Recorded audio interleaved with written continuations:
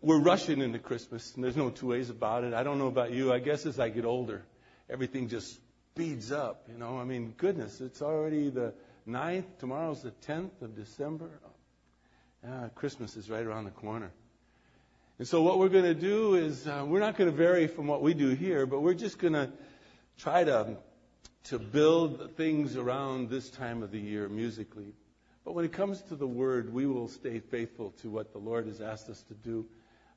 We have a Christmas Eve service that maybe some of you will bring that particular day, friends, neighbor, loved ones. Maybe some people that don't normally come to church might come to church. And that service will not be out of the book of Acts unless we are in that place right where Acts is talking about the birth of Christ.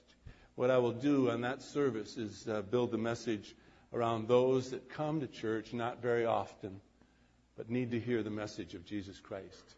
And I will preach that particular message that particular day. We'll probably, knowing our Lord and the way He does things for us, we'll probably be right in the perfect place come Christmas Day anyways, or Christmas Sunday. We'll probably be in Saturday night. We'll be in the very place that we ought to be. Would you now please turn with me to the book of Acts? Would you turn with me, please, to Acts chapter 9? We're going to take a look.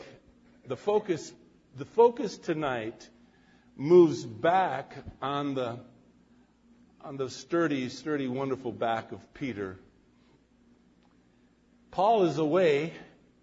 He has escaped because they had threatened his life. And so he has gone back to his home city of Tarsus. And now, reappearing from this chapter to chapter 10, 11, and 12 will be Peter. Then starting in chapter 13, Paul will come back on the scene and he will dominate the book of Acts from chapter 13 on. Paul, as you well know, has been converted to Jesus Christ. He now is boldly proclaiming his newfound faith. As we saw last week, he's so irritated those quote-unquote Jewish religious leaders that they became aggravated with his preaching and his claiming that Jesus is the Messiah. And so his old religious friends now sought to kill him, as we saw last week. And so the new Christian, the new friends that he now has, the believers in Jesus Christ, helped him escape. And as I say to you, he is either in Arabia being taught exclusively by our Lord, or he is in his home city of Tarsus at this time. But nonetheless, upon the scene comes Peter. And through Peter, in this place in Scripture, we're going to find out so much about us, the family of God.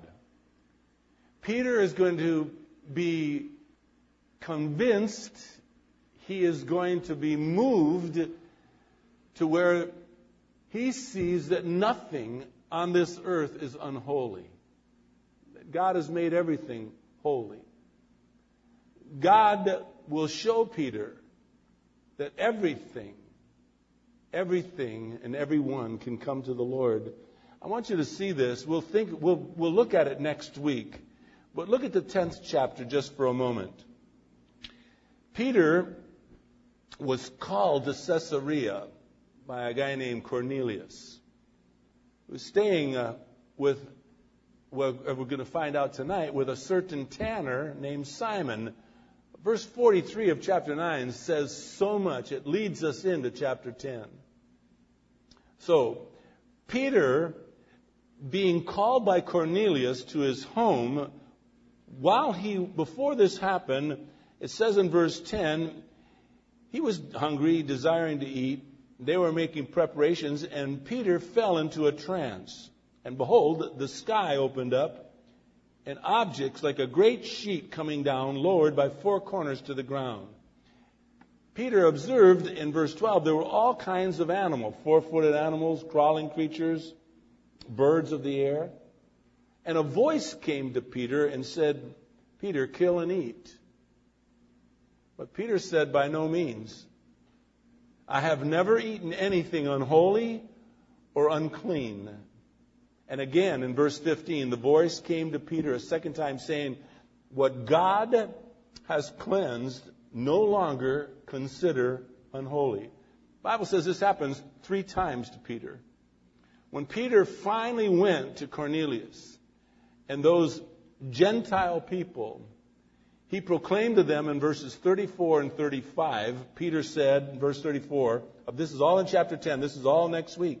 I most certainly understand now that God is not one to show partiality, but in every nation, a person who fears God and does what is right is welcome to God. Now, this is all, I mention this to you because all of this is set up by what is going to happen as we look at Acts chapter 9. Peter's going to be confronted with 2 different people. He's going to be confronted by a certain man who was paralyzed, lame. He's going to heal him. While he is there in that city where he is healing that man, he gets a call from a nearby city, only 10 miles away, and a wonderful woman by the name of Tabitha, also translates out to call Dorcas, which is not so pretty, which meant gazelle. She died. And what we're going to see tonight is Peter cures both of them. One is being paralyzed, the other one of death. But what takes place here sets the scene for what happens in the life of Peter from this moment on. It's really interesting for all of us to understand. Read with me, please, in Acts chapter 9. Start with verse 32, and we'll read to the end of this chapter. It says, it came about that as Peter was traveling through all those parts, he came down also to the saints who lived at Lydda. There he found a certain man named Aeneas, who had been bedridden 8 years. He was paralyzed. Peter said to him, Aeneas, Jesus Christ heals you. Arise, make your bed. And immediately, the Bible says, he arose. Verse 35 tells us that all who live in Lydda and Sharon saw him, in other words, this man who was paralyzed, and they turned to the Lord. Now in Joppa there was a certain disciple named Tabitha, which translated in Greek is called Dorcas. This woman was abounding with deeds of kindness and charity, which she continually did. It came about at that time that she fell sick and died. And when they had washed her body and laid it in an upper room, since Lydia was near Joppa, the disciples, having heard that Peter was there, sent 2 men to him, entreating him, do not delay to come to us. Peter arose and went with them.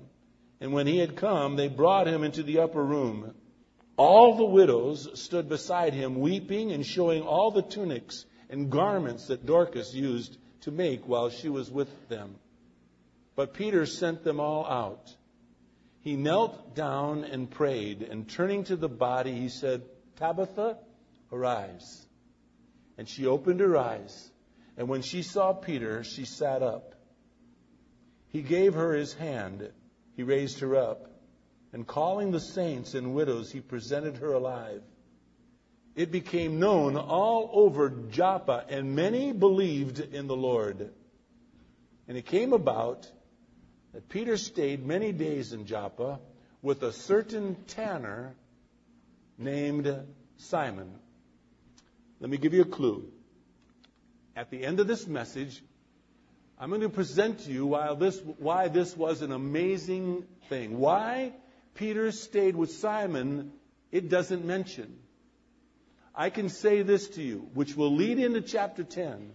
Simon, being a tanner, was considered unclean by the Jewish people because he had to handle dead animals to prepare the leather work that he did.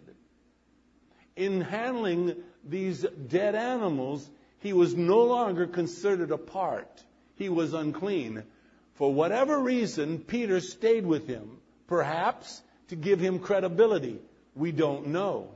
What we do know, though, is God is going to minister to the life of Peter amazingly. But what He's going to do is He's going to set the tone for us as believers, seeing that nothing is unholy.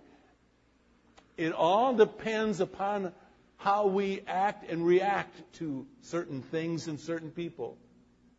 What God wants Peter to know, and he's going to wrestle a little bit with this with Paul later on, is that Gentiles, just as Samaritans, just as Jews, were all welcomed into the kingdom of God. That's a major step in the life of the church. And Peter's going to learn a great lesson, as we're going to see tonight and next week. Let's pray right now. Dear, dear, dear Father, we have the privilege of worshiping You tonight.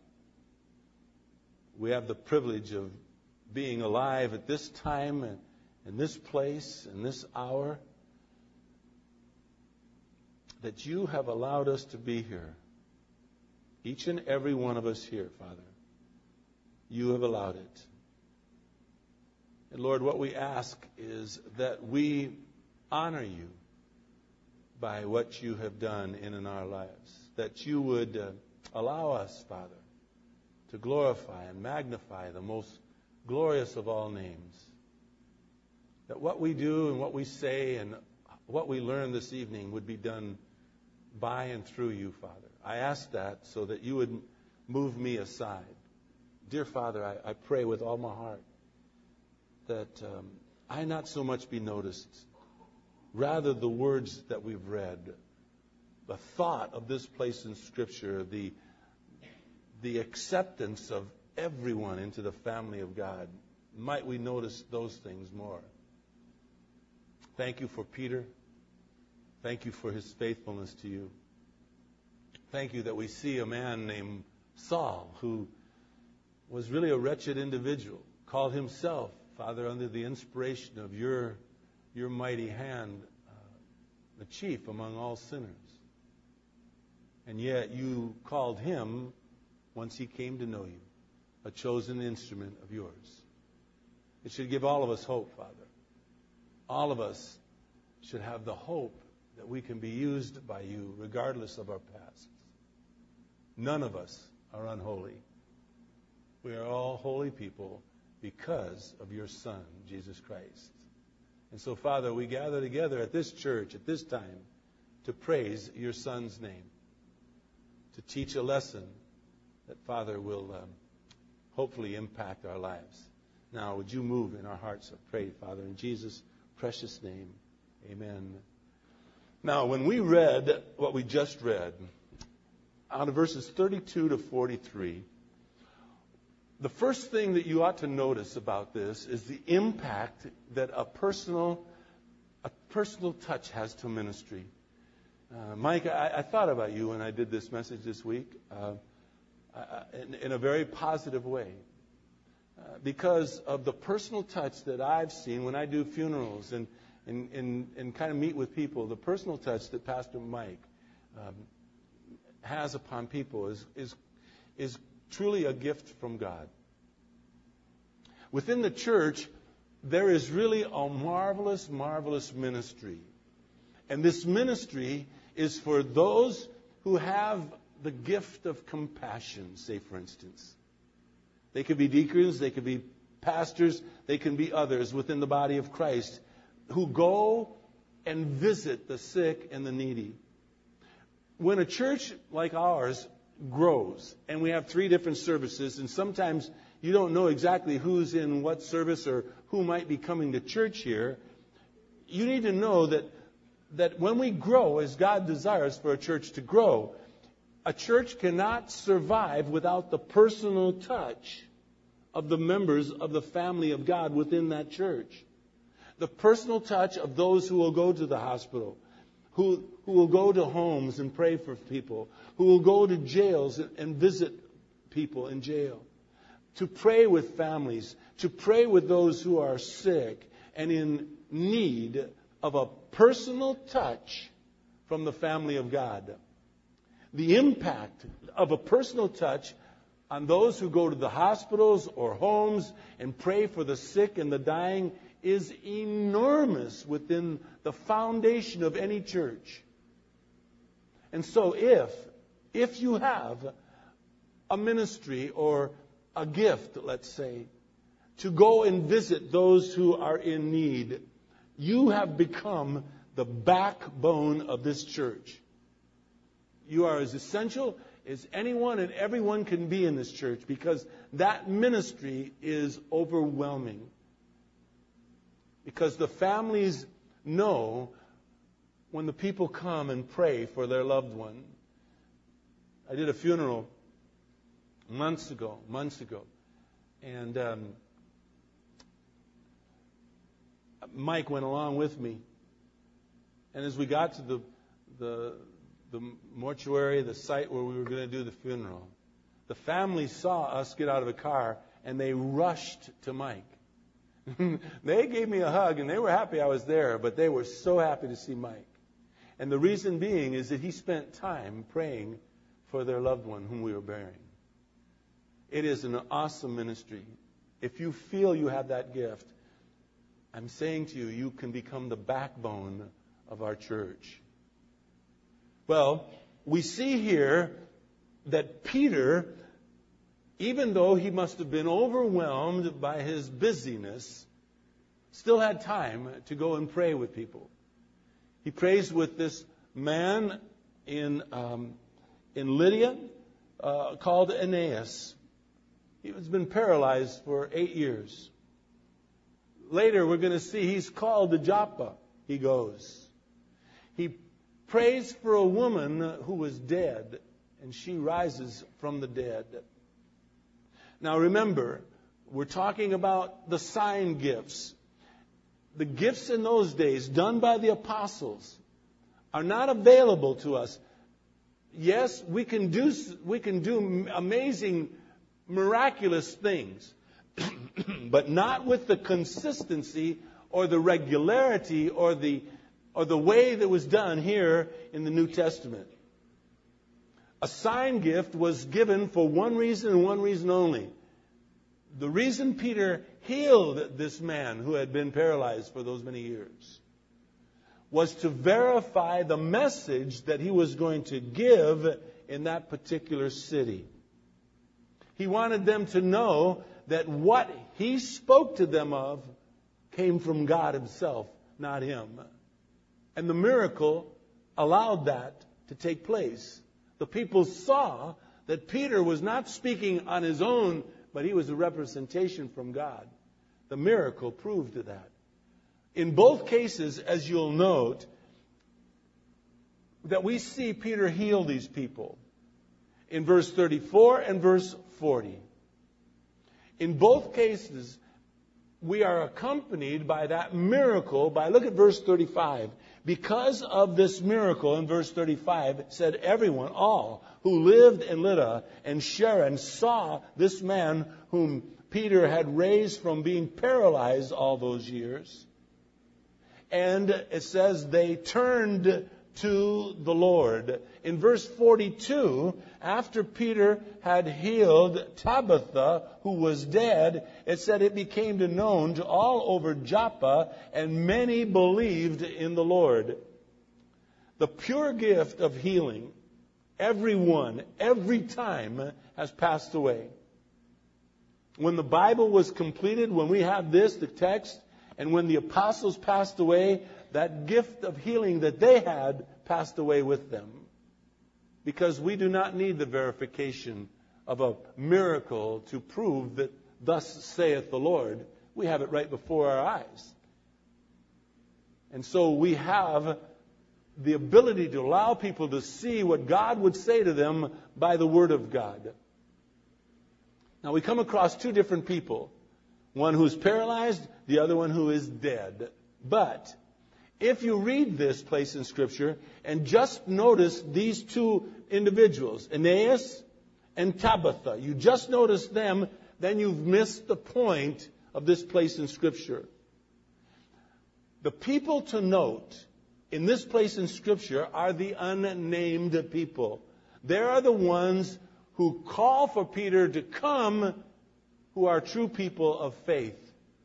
They're the ones who called Peter to their beloved Tabitha, who died. And yet, folks, they still had hope.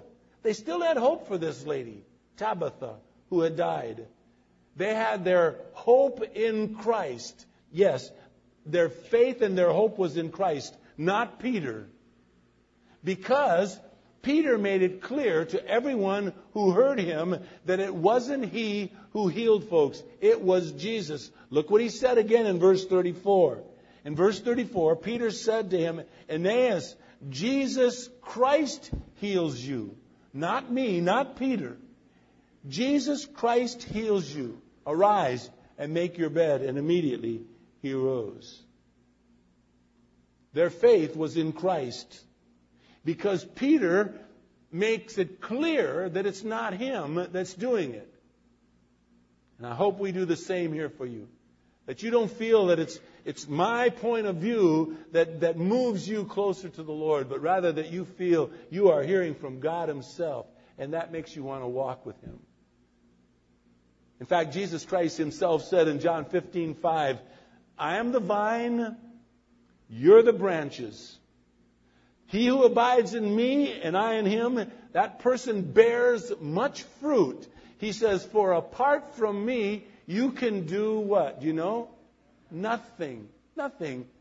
There's nothing that you and I can do. There's nothing and no one that we can touch. There's nothing that is in and of us that makes us so special that something's going to happen.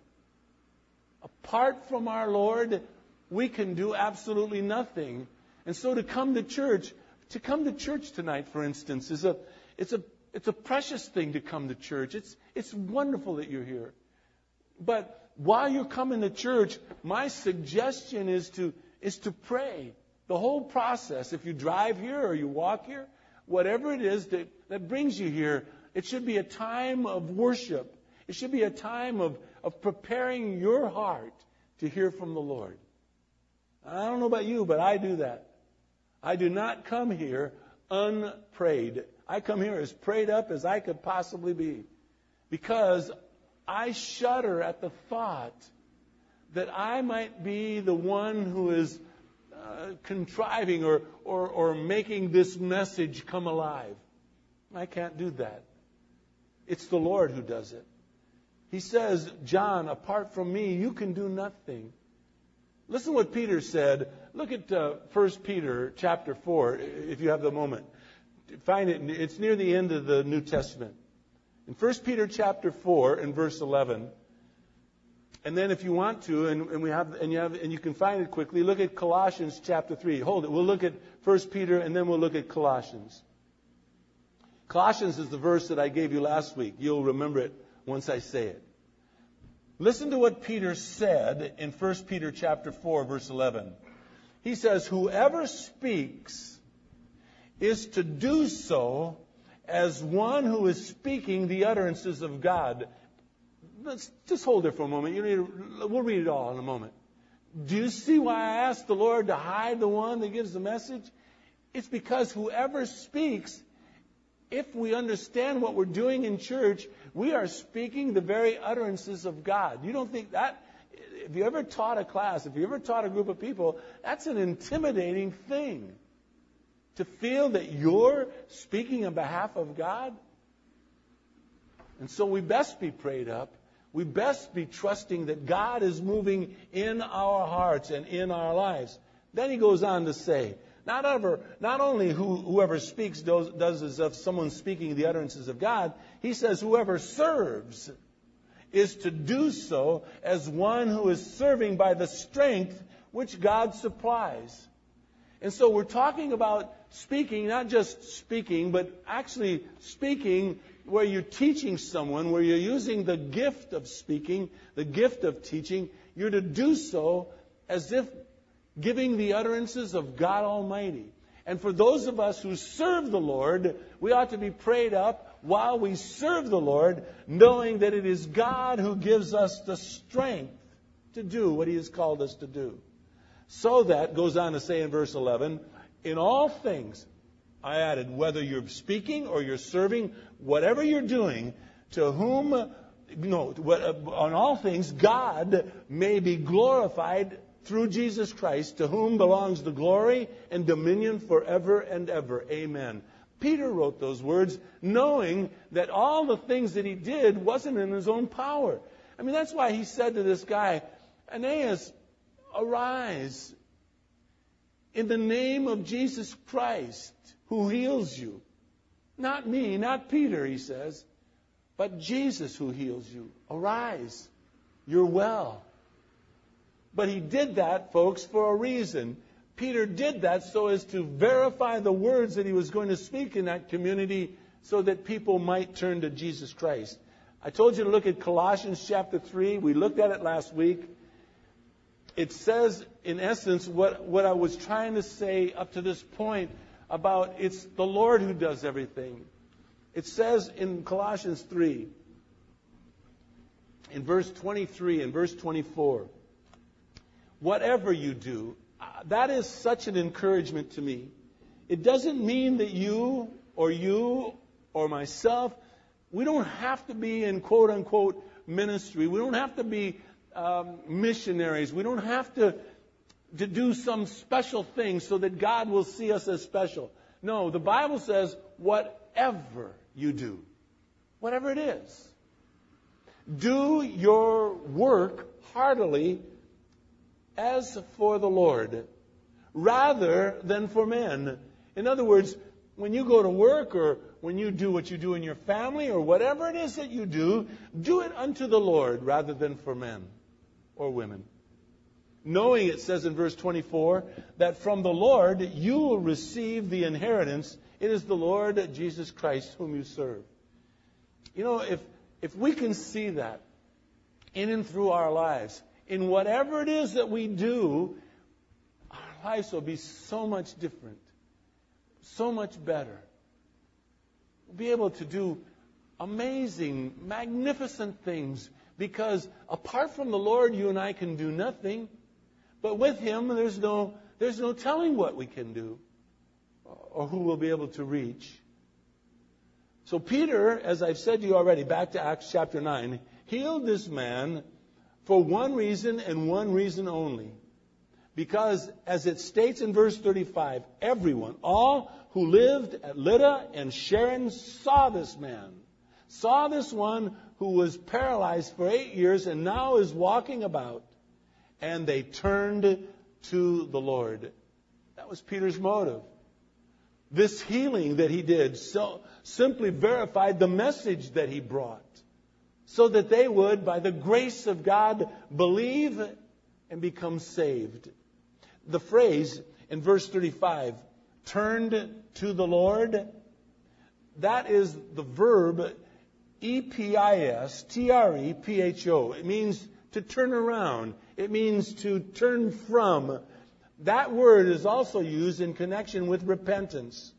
In Acts chapter 3, verse 19, they use this word again, E-P-I-S-T-R-E-P-H-O. It means to turn. It says, therefore, repent and return so that your sins may be wiped away.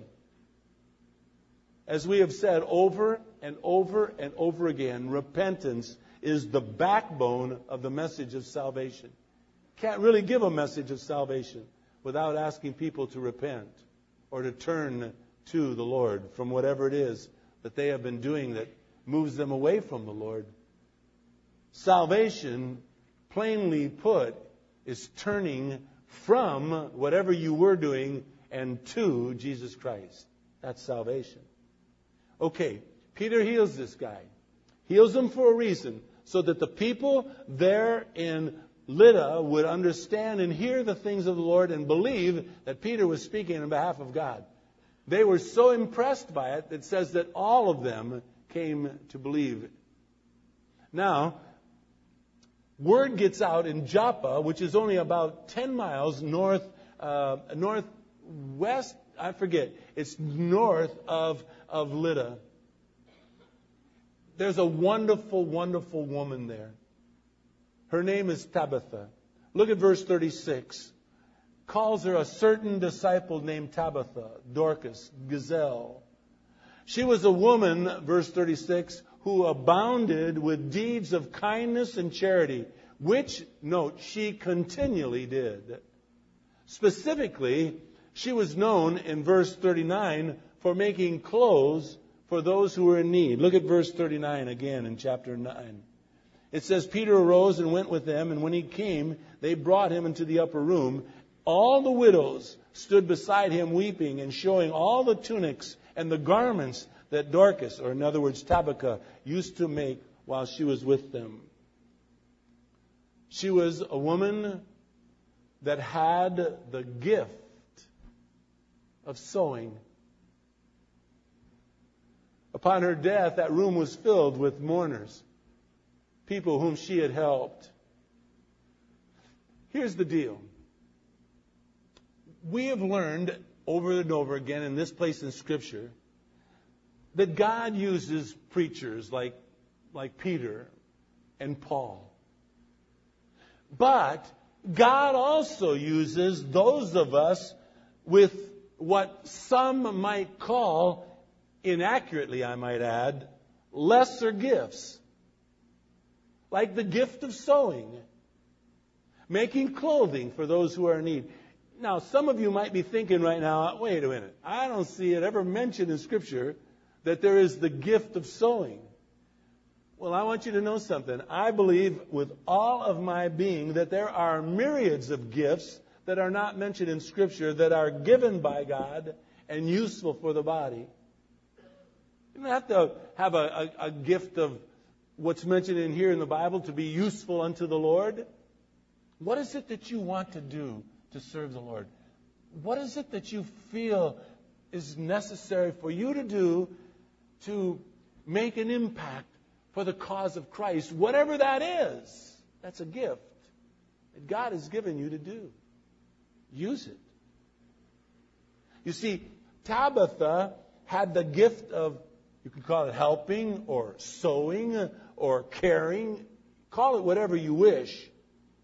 I say to you, God used Tabitha just as mightily as He did the preachers. Now that sounds brash, I would think you would think. Just as mightily as He did the preachers? I believe so. Here's why I believe so. Who gives the gifts out? God does. God is very clear. You and I don't choose the gifts. He gifts us as He so desires in your life and in my life. Therefore, since every gift that God gives must be important, otherwise why would He give it to us? Therefore, there are no lesser gifts. Because God will use whatever gift it is that you have mightily. Just as mightily as He would to a preacher or whomever. It doesn't matter. I was going to try and make some comparisons, but I always end up doing the same one. I would always end up using the same one, like the parking team or which I love you guys. But there is no really lesser gift. Because God is the one who gave you the gift. Therefore, God will use it in and through your life for a reason, because He wouldn't have given it to you if He didn't have a purpose for you to use it. And He will use it mightily. And Tabitha is just a clear evidence of that. I mean, everybody was there. They were mourning her death, and they were showing Peter, look what she's done for me. The widows were standing there. Widows means these ladies that can't really fend for themselves. They don't have the money to buy clothes. And Tabitha would be making them clothes for them. And they would show Peter, this is what she made for me. And it says she was constantly doing these things with kindness and charity in her heart. The lesson to me seems clear. And that is, rather than wishing we had a better, more dynamic gift, we ought to be making good use of the gift that God has given to us. Because there are no better or lesser. They're all mighty before God, and He will use them mightily in your life. No, before Peter attempts to heal Tabitha, he did something. He simply, it says in verse 40, he sent them all out. He sent all the people that were there watching this. He sent them out, and he then knelt down and prayed.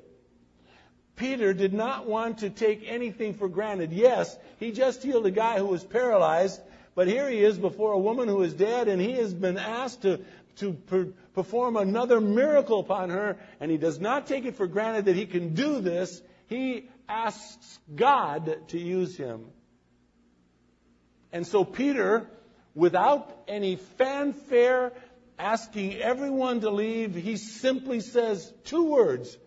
You know, if you've ever watched, and I don't ask you to do it, I wouldn't even encourage you to do it, but ever watch these preachers that do healing? If you want to talk about a circus, watch that.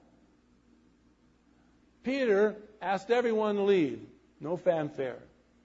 Simply said, after he knelt down and prayed, Tabitha, arise. That's it. That's it. That's it. He doesn't go about after this telling everybody how he raised someone from the dead. Oh my gosh. Let some preacher raise someone from the dead. Oh my gosh, they'll be on television every night. No fanfare here. This was done because God allowed it. And Peter understood, and so should you and so should I. Whatever it is that you and I do, we're to do it unto the Lord, knowing it's Him that we serve, not mankind. And we can take no credit for whatever success that we might have in using the gift that God has so graciously given to all of us. And now, as I said to you when we began, God is about to change Peter's life and his thinking. Something very subtle takes place here, but it sets the stage for Peter's change. There's already some things that have happened. Number one, Peter saw personally the conversion of the Samaritans, with whom no self-respecting Jew would have anything to do with a Samaritan. But all of a sudden, he's seeing Samaritans come to Christ and being a part of the church. And he must have scratched his head. Now, in chapter 10, there's going to come an even greater shock to Peter's system. And that is, Gentiles are going to be accepted into the church. Yet, as we've already learned, as we read just a little while ago when we began in chapter 10, verse 34, Peter states, God is not one to show partiality. In other words, everyone is welcome. Peter had to learn this. And so suddenly, in verse 43, the end of chapter 9, Peter, it says, lodges with a certain tanner named Simon. Now, you could read this if you're reading along with where we're going and you read ahead, say, and you could read this and say, okay, big deal. It can go unnoticed, but it's significant.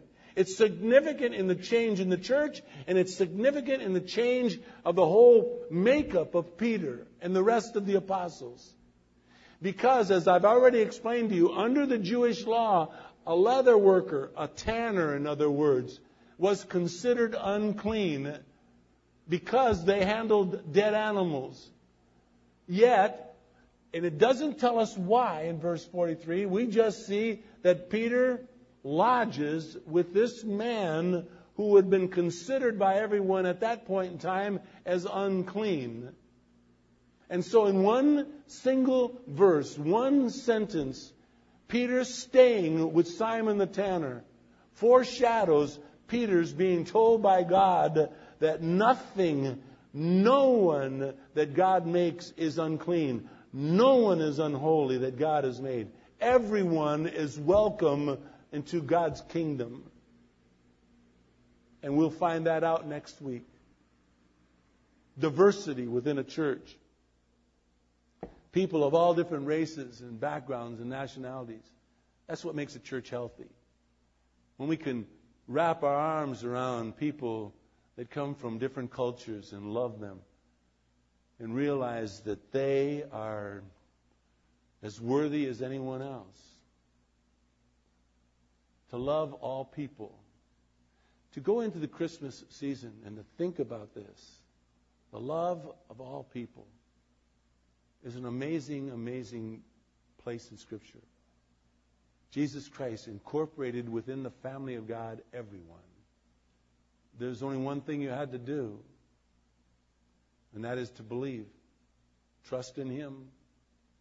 Come to Christ. You're welcome into the family of God. Dear Father, as we rush into this season called Christmas, may we take note of what was just taught out of this place in Scripture. Take note that, Father, the gifts that you give are almighty. None are lesser than another. They couldn't be, Father. Then why would you have given them to us? Who of us among here that as parents would give a lesser gift to one of our children than another? All the gifts that we give for a reason. Hopefully that it will be a blessing to our kids. And so, Father, you give gifts to each of us, hoping that we will use it and be a blessing to you. You tell us that one is not better or more important than another. And then, Father, we see that you open the doors to the family of God to every single person. There is no one who would not be welcomed into the family of God.